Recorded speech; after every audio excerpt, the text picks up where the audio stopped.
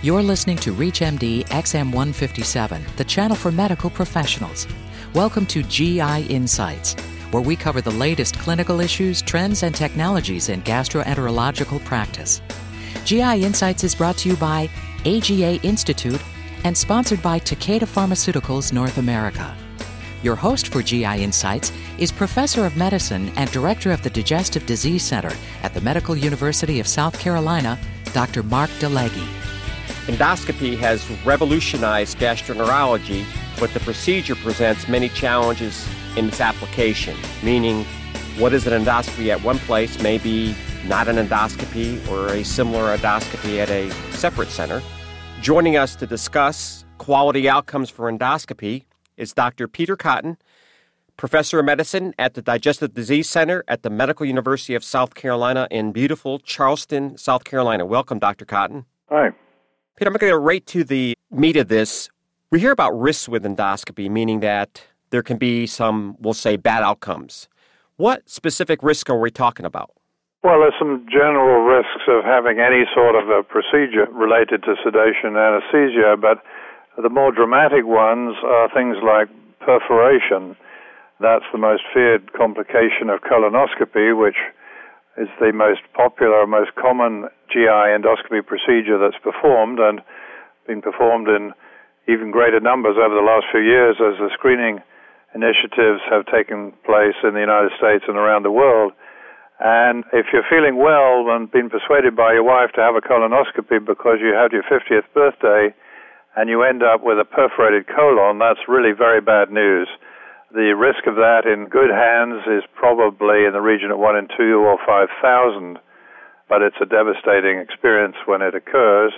If it's recognized quickly, then of course it can usually be managed pretty quickly, but it still involves an operation.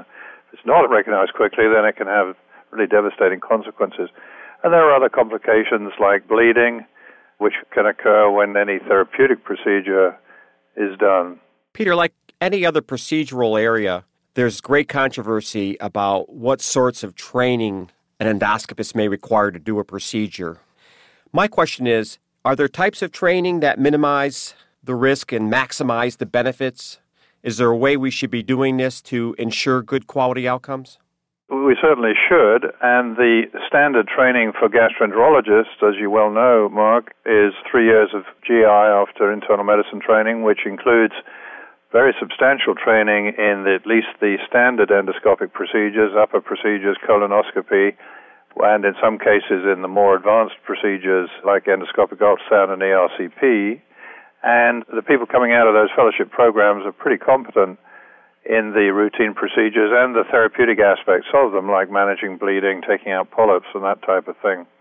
But we're talking there in terms of several hundred procedures that they've done under supervision before they are allowed to fly free, as it were. Surgeons also, many of them are trained in endoscopy, but by and large don't get that same sort of volume, and there are very few training programs that actually provide that sort of experience for internists and family practitioners. The issue really is training is only a means to an end. What we're trying to end up with people who are competent. And the struggle has been to define and recognize competence so that over the years, the main professional societies in the United States, like ASG, ACG, AGA, SAGES, have been struggling to define what they mean by high-quality procedures and, perhaps more important, what things can be measured to prove that people are reaching those levels of quality. What's been missing has been any real measurement of that quality. There's no certification of endoscopists in the United States as there is in some other countries. There's no exam you can take, put a diploma on your wall that says somebody's looked at me and my training and my experience and my data and has given me a star.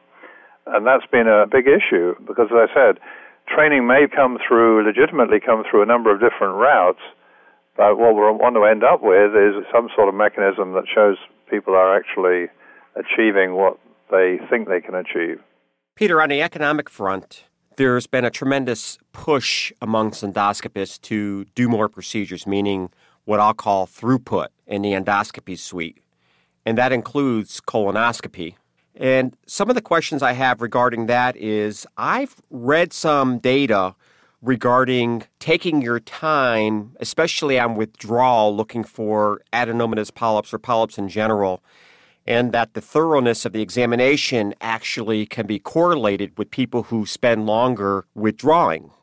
You know that there's some practices where the hope is to get you in, do the colonoscopy, turn over the patient, and move on to the next.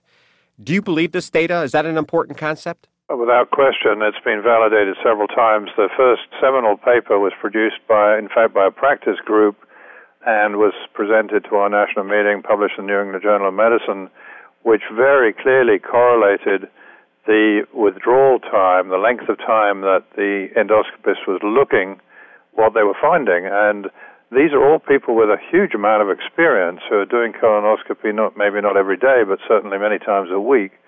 And they showed that the people who took the longest on withdrawal compared with the people who took the shortest found twice as many lesions, and not just tiny little ditzels of polyps. They found twice as many what we call advanced adenomas, which are large adenomas or ones with significant dysplasia or even cancer.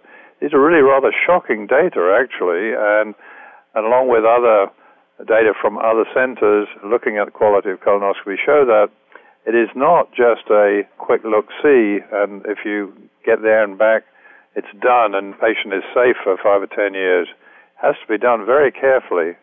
And indeed, the more you look and the more adjunctive techniques you look, the more you find. There's a lot of physicians and a lot of practices will say, I'll pick on cardiovascular surgery, where a lot of their outcomes data is published.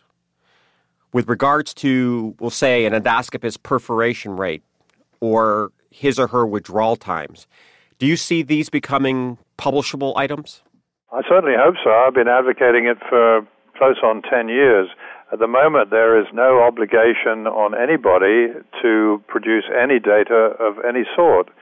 There may be the occasional forward-thinking hospital that's credentialing people who's actually asking for data, but I'm not aware of them. The only things that have been done in the United States, have been purely on a voluntary basis. And some high-quality gastroenterology practices have it as part of their contract that they have to collect data, and they help to collect data, and they are able to look at their performance in various ways, incidence of sedation, for instance, or perforation rates, or bleeding if you want, and compare them with their own colleagues. What we don't have is the data from the bad people, as it were, because they don't collect and publish their data for obvious reasons. I've been pushing very hard for voluntary report cards for endoscopists over the years, and most people thought that was ridiculous for a few years, but now it's actually official policy from the ASGE and the ACG at least, and they've spent a lot of time with impressive committees pulling together the sorts of metrics that are required, withdrawal time being one of them, and adverse outcome events being another. This, of course, has had some stimulus from the Medicare efforts and the pay-for-performance suggestions that we should be paid a little bit more according to our outcomes. As far as I'm aware, there are only two larger initiatives going on at the present time to collect and compare data. One is a colonoscopy exercise that's voluntary, that started by Irving Pike up in Virginia, where he's got maybe 40 or 50 colonoscopists around the country entering data onto a website so that the individual endoscopists can look at their performance every few months or whatever and compare it with everybody else who's providing data without knowing who those other people are. So that's called benchmarking. And that's got maybe 15,000 colonoscopists in it at the moment. It's giving very powerful data on what people who are proud of what they do are actually achieving. The other project is one of my own that I've been running for the last year on ERCP, which, as you know, is a more complex and dangerous procedure. It's also done less often, and therefore it's kind of easier to keep track of it. We've got 50-odd ERCP doctors collecting data and putting them into the central data bank that's supported by the Olympus Corporation, and we have something like 7,000 cases in there right now, so that I can look at my metrics, for instance, how often I fail to get into the bile duct or the pancreatic duct, or how often I fail to remove a stone that I'm trying to take out, and compare my performance with everybody else in the system, again, anonymously as far as they're concerned. And the ASG and the ACG have bought into that concept and are formally discussing a joint national system to do exactly that.